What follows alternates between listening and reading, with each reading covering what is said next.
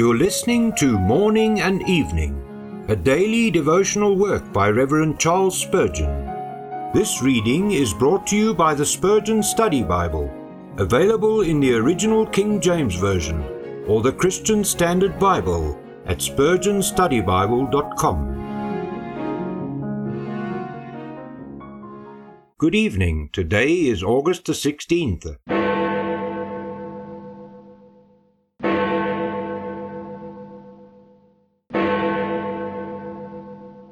Ourselves also, which have the first fruits of the Spirit. Romans 8 verse 23.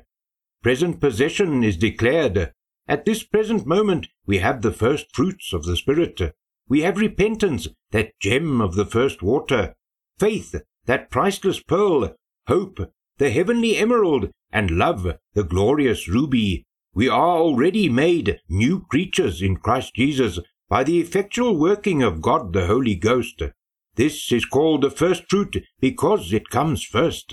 As the wave sheaf was the first of the harvest, so the spiritual life and all the graces which adorn that life are the first operations of the Spirit of God in our souls. The first fruits were the pledge of the harvest. As soon as the Israelite had plucked the first handful of ripe ears, he looked forward with glad anticipation to the time when the wain should creak beneath the sheaves.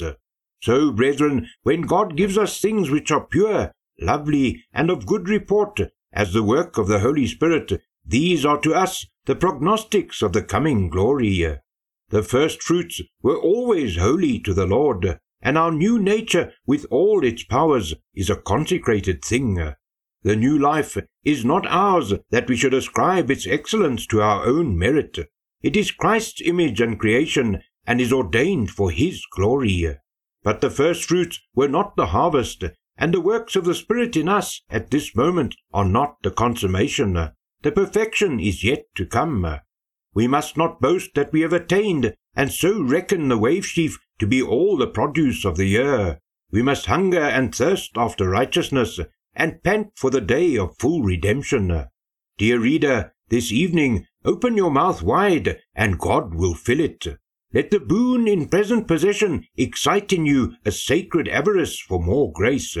Groan within yourself for higher degrees of consecration, and your Lord will grant them to you, for He is able to do exceeding abundantly above what we ask or even think.